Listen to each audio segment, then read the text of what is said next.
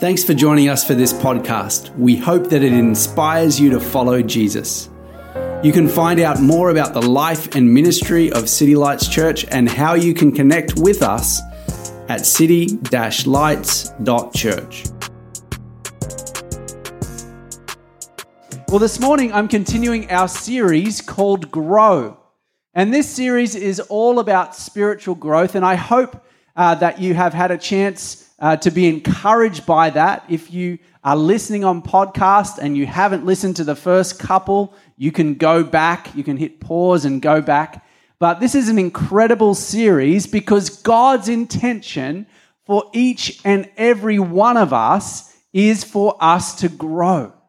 When we understand that God is the one who designed us in a personal way and who knows us and who wants the best for us and who knows what it is for us to be fully alive, then we want to take some time to open the Bible, the Word of God, and to study what that means for us.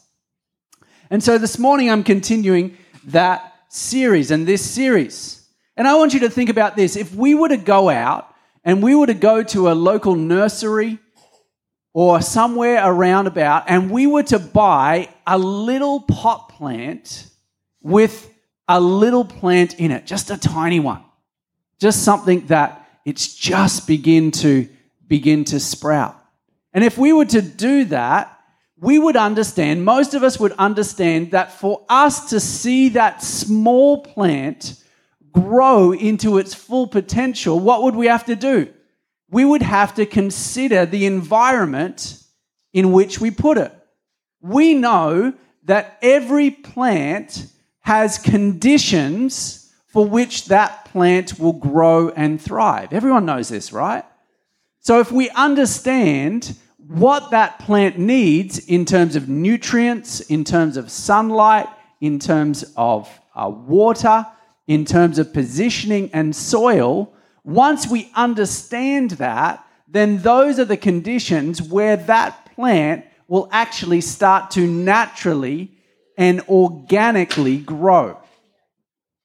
So the environment matters. And when it comes to spiritual growth, environments are everything.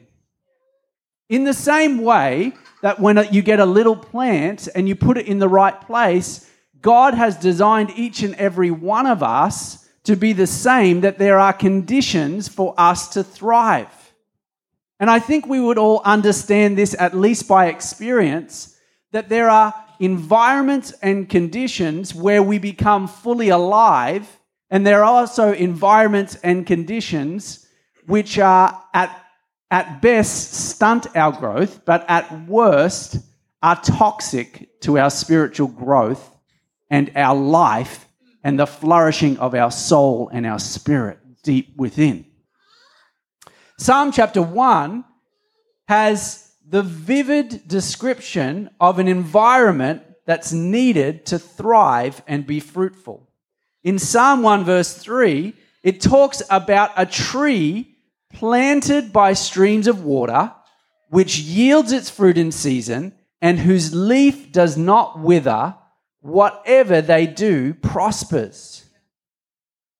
So whether we thrive, whether we live a life of substance, whether we live a life on purpose, whether we become something of strength, not just strength for ourselves, but hopefully strength for others, and when we get to a point where through the process of natural growth, we actually have something to share, which is fruit, it's portable life that we can give, all that depends on this, the word planting. It all depends on this word planting. Now, what we see from this particular passage is we see the power in planting. When this passage says that it is planted by streams of water, one of the ways that we could translate that better is that it's actually planted by canals of water. What does this mean? It means that there is someone who is designing, the person who is planting is actually designing the environment for that living thing to flourish and over time, in the process, have access to all the nutrients that it needs and the environment that it needs to flourish. So it's deliberately planted by canals, streams of water. There is organization and irrigation by the planter in order for those things to happen, for that tree in every season to be green and alive, and for in season it to be fruitful. So what does it mean to be planted? And to understand this, we need to go back a verse to the first part of Psalm 1. And it says this, it says, blessed is the one, there's a little bit in between, we'll come back to that, whose delight is in the law of the Lord and who meditates on his law day and night. Now, we might read that and go, oh, that means rules and laws, like police have rules and laws. It's probably better translated instruction. The first 5 books of the Old Testament were referred to as the law. But if you read the first 5 books of the Old Testament, the first part is a story. The first part is a story of how sin, our rejection of God, damages us, damages families, ruins relationships, ruins all kinds of things, right? That would be classed as law. And in fact, a summary that Jesus actually approved of, when someone said, how could we summarize the law, the story and the instruction, the way of living? It was this: love God with all your heart and mind and soul and strength, and love your neighbor as yourself. That is how Jesus summarized the first 5 books of the Bible. So when we hit this term that says we delight in the law, it actually means that we delight in God. It actually that means that we delight in living God's way.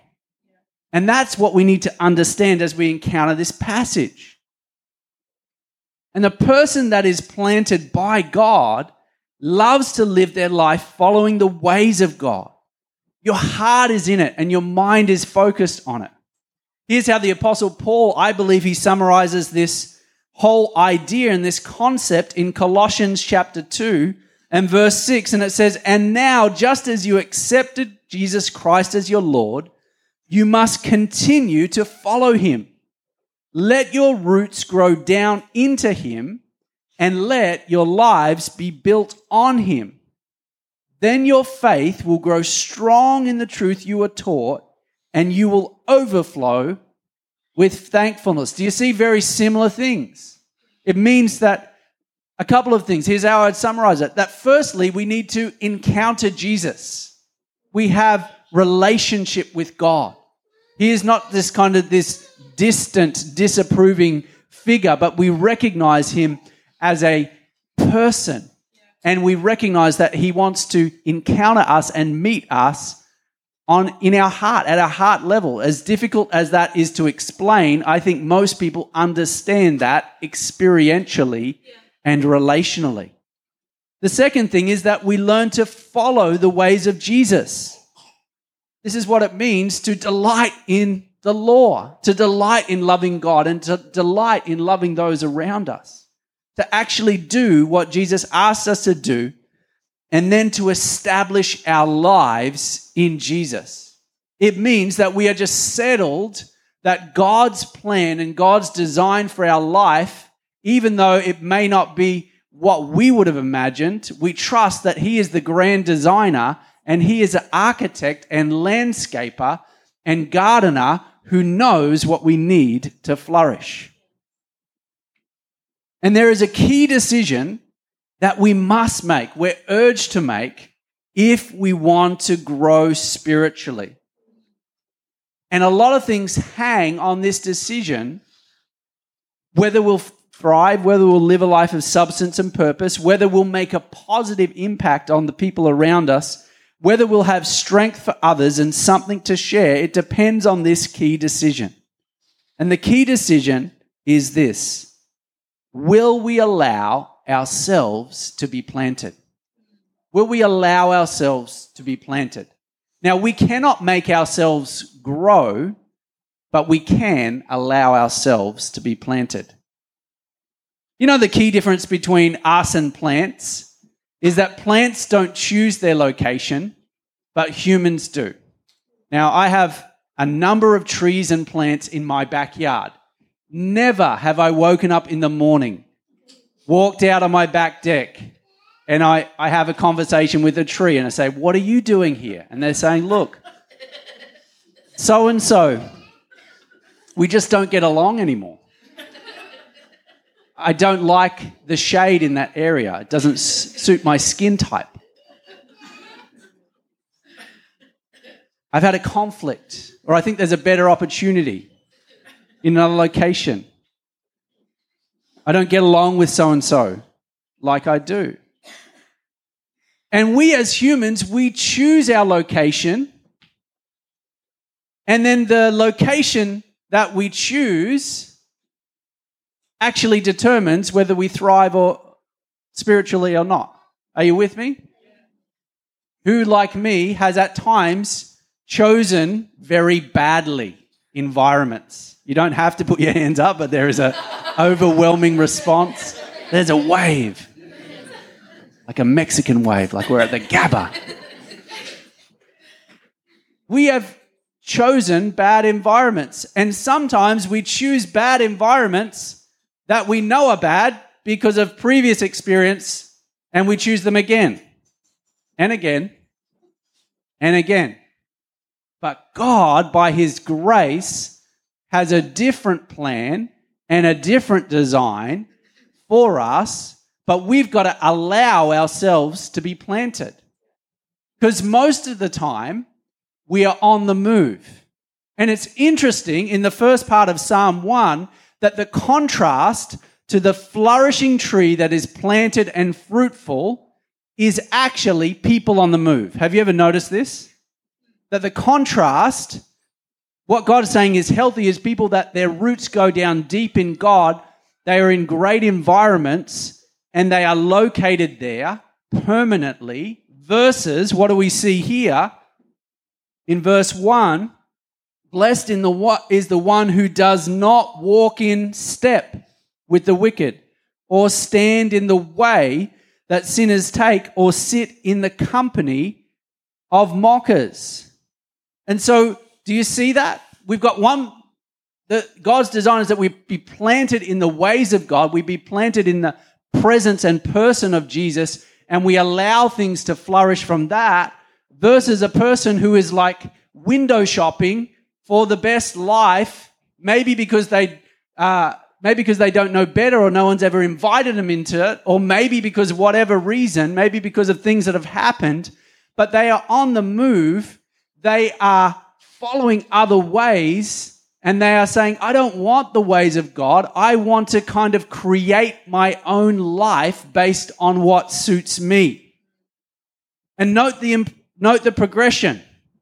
There's one person who says, "I delight in loving God and loving others, and I'm planted," versus the person who plants themselves. One is planted by God, the other person plants themselves, because there is a progression where they are walking, standing, sitting. Sometimes, have you ever said this or heard this phrase, that when you go to sit down, you say, "Oh, you sit down, you relax. I'm just going to plant myself here. I'm just going to locate myself here." And so when it says to stand in the way of sinners or sit in the company of mockers, what does that mean? When we say sinners, are we saying people that are like criminals or drug dealers or something like that? No, a sinner is just someone who, at its heart, someone who just rejects God, who says in their life, "I don't need God. I'll do things my own way." The sinner is not necessarily the person that wants to do violence to you. It's just the person who at their heart, they just say, "I don't need God in my life. I'm just going to go my own way. I don't need to follow God's way." What can we say about mockers?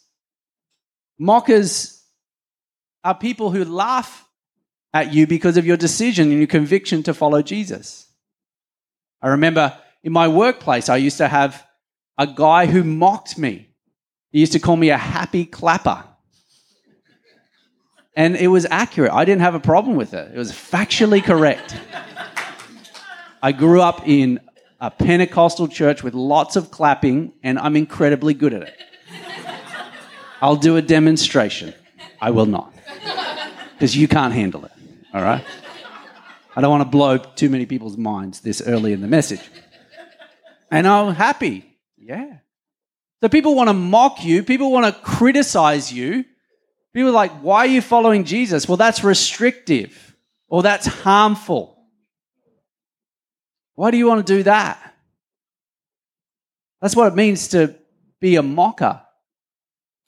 100% you will get opposition for choosing the ways of God. And so there's a contrast here.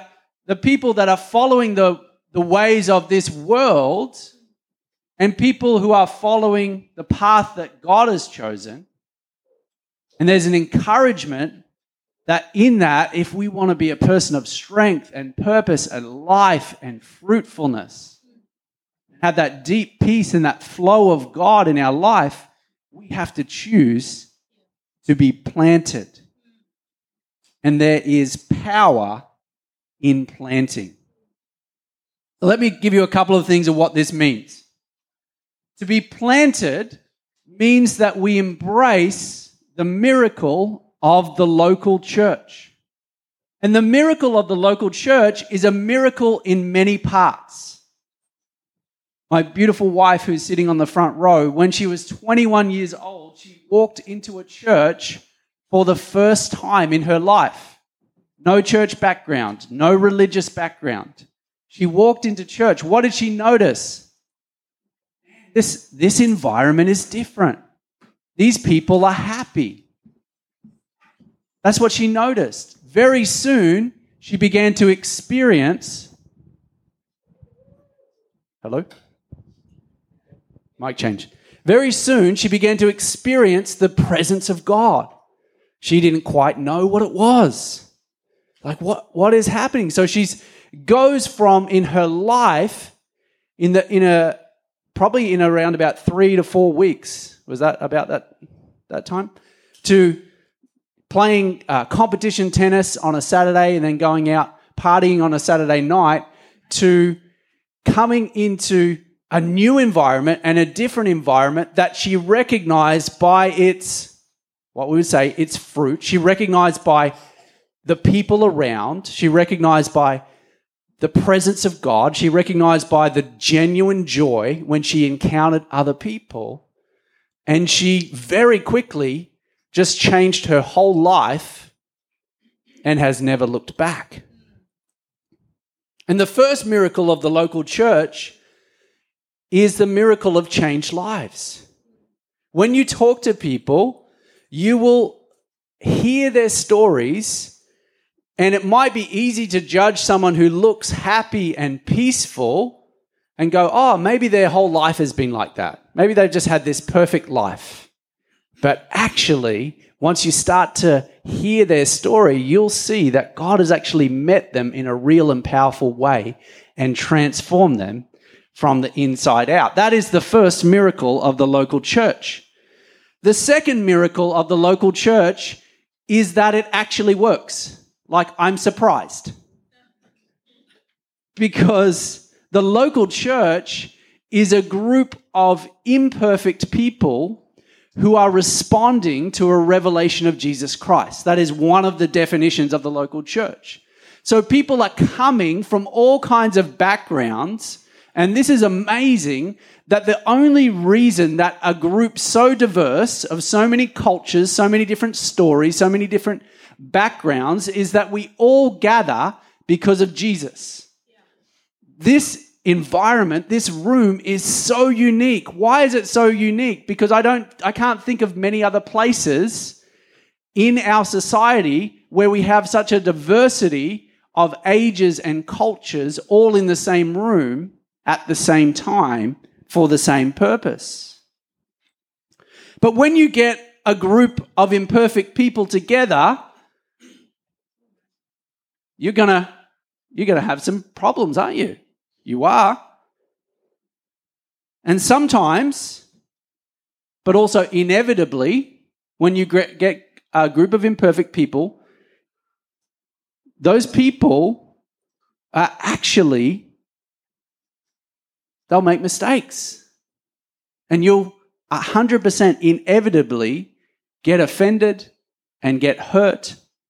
Why? Because God has brought imperfect people together. And it's in this imperfect gathering of people we often find difficulty. Now, we shouldn't be surprised if we've ever read the Bible or the story of the birth of the church. In the Bible, there are 15 named churches in the New Testament, and 13 of them get a letter from somebody. And the letter is a letter that is like a guidebook to help them deal with all the problems that they have. The other two still have problems, but they just don't get a letter. So of all the 15, the only two that don't get a letter, church in Jerusalem, church in Antioch.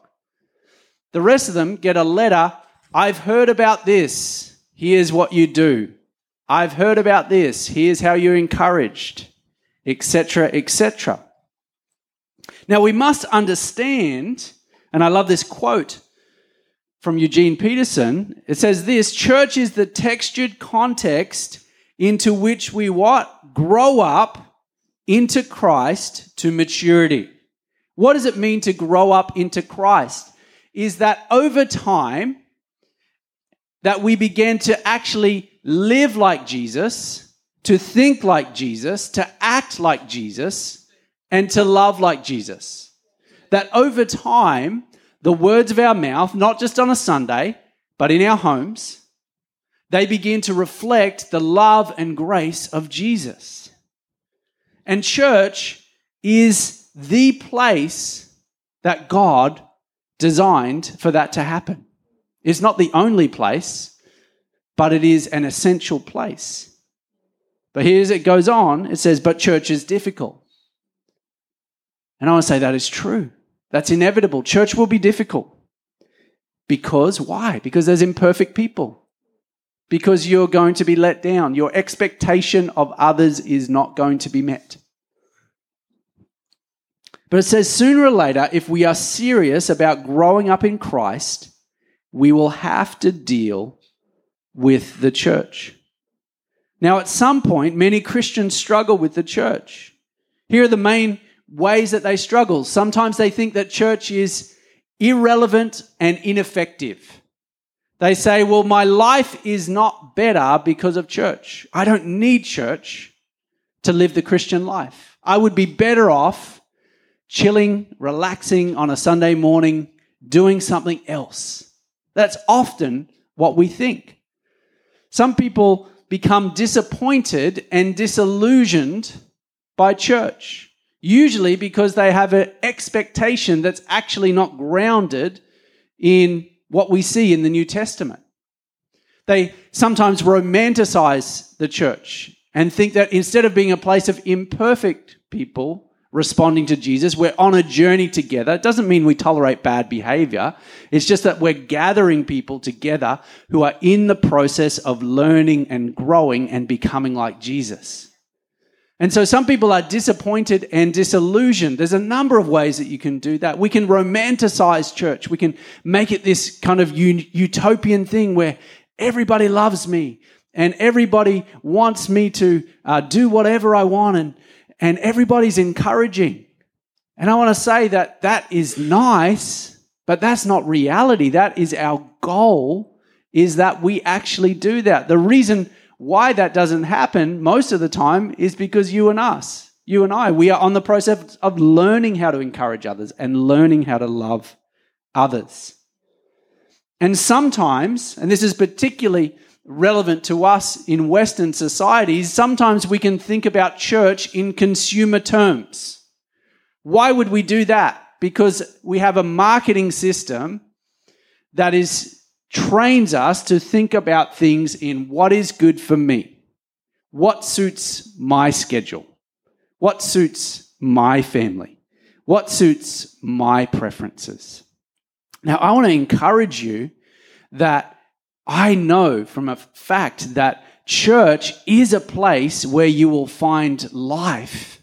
And church is a place where you will grow. And church is a place that you will learn to love and come truly alive. But it can't be all about us. It can't be all about me. It's never an expectation. Churches, go back to that. Church is a place where we learn to love God and love others, where we learn to receive love and give love. So that's the second miracle of the church that it actually works.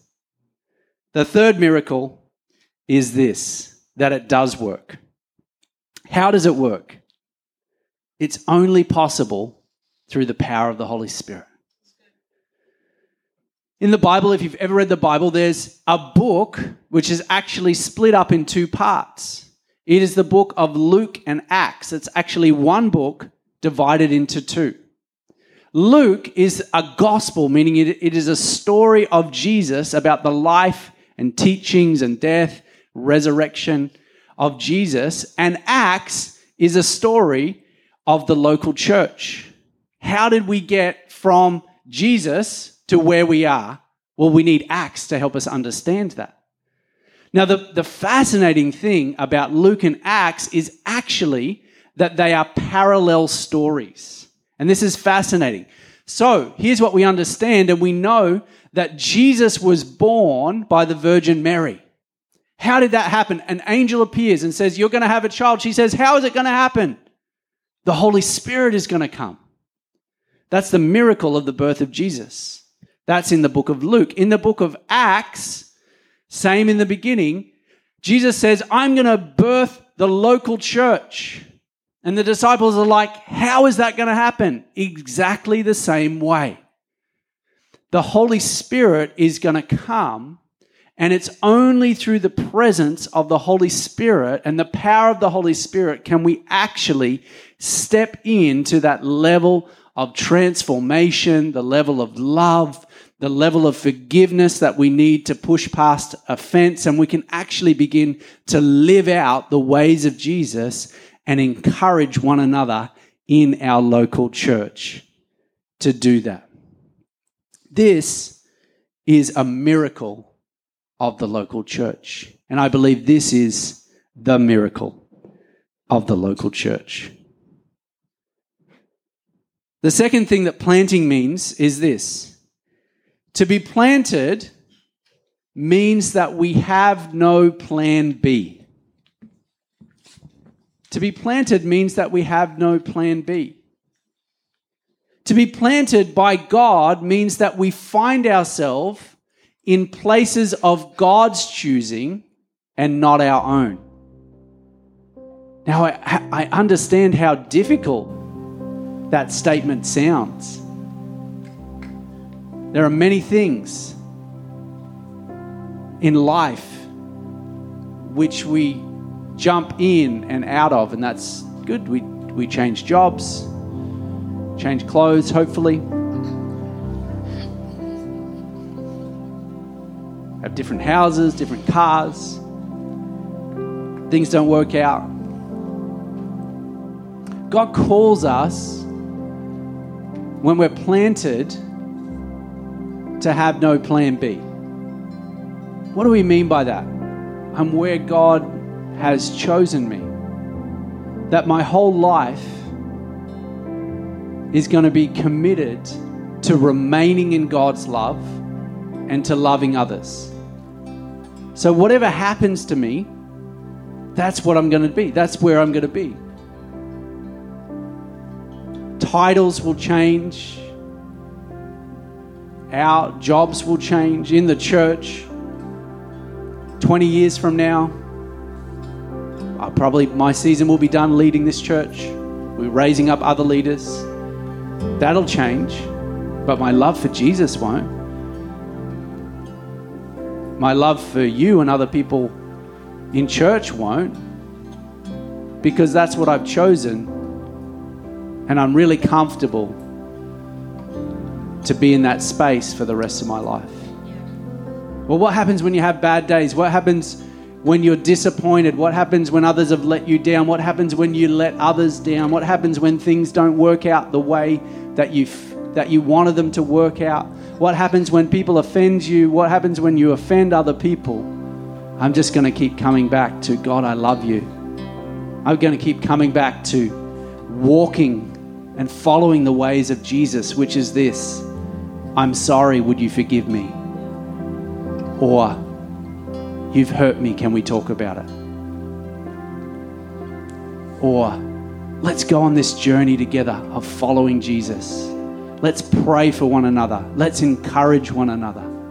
This is what it means to have no plan B. And the final thing we're going to sing together in a moment is this: to be planted means we trust God's plan, process, and timing. Does anyone struggle with this? Okay, how about I should have put on this instead of cross that out? I was like, we expect things to happen instantly with very little fuss, hard work, or commitment. Yes, and everyone's like, yes, this is the best sermon I've ever heard. Wasn't that a great word from Pastor Andrew? I really think he's onto something here. We are trained in our life for instant gratification.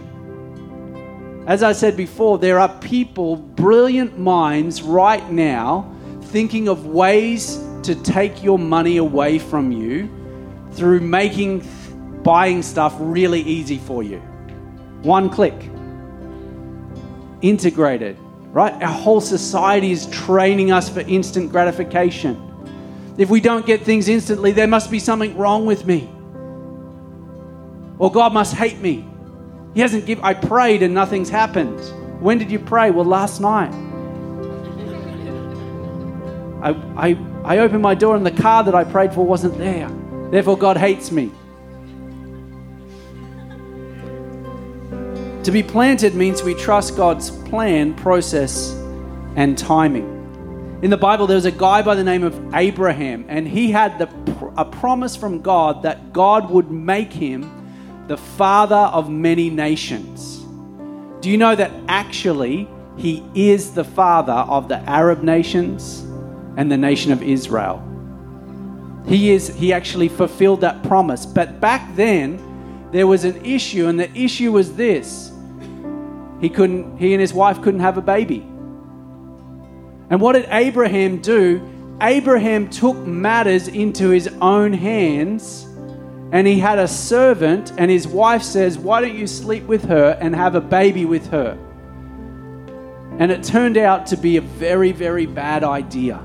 It turned out to be tragic. God was still faithful, but there was a child born who was Ishmael, and he is the father of the Arab nations, and the Arab nations and the Israeli nations have been in conflict ever since.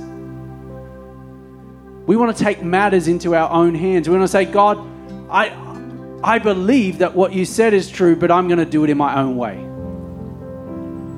That's not planting. That's not allowing the process. That's short-circuiting the process. And there will be a result that happens that you didn't intend and will be tragic for you and cause you a lot of pain. Here's the alternative. Rest in God. Stay connected to God. Be like the tree, not the wandering person around when things get tough. And I'd encourage you that this is a steadying word and a grounding word that requires us to learn how to delight in God. Now that idea might, for some of you, be like, what are you talking about? I have never heard that. Or that sounds stupid. But when you start to begin to experience that, something will change in your life. And you say, God, I don't know what this looks like. For me, I've never done it before. Or maybe I have done it, I've stopped doing it. I'm just going to sit. And I'm going to open your word. I'm going to open the Bible. And I'm going to pray, say, God, help me. I'm going to talk to someone else in this church and say, hey, I've noticed you've done this. How could you help me do that? This is what it means to be planted. And I think it's the most wonderful thing. Thanks for joining us for this message. We hope that it has inspired you to follow Jesus. You can find out more about City Lights Church at city-lights.church.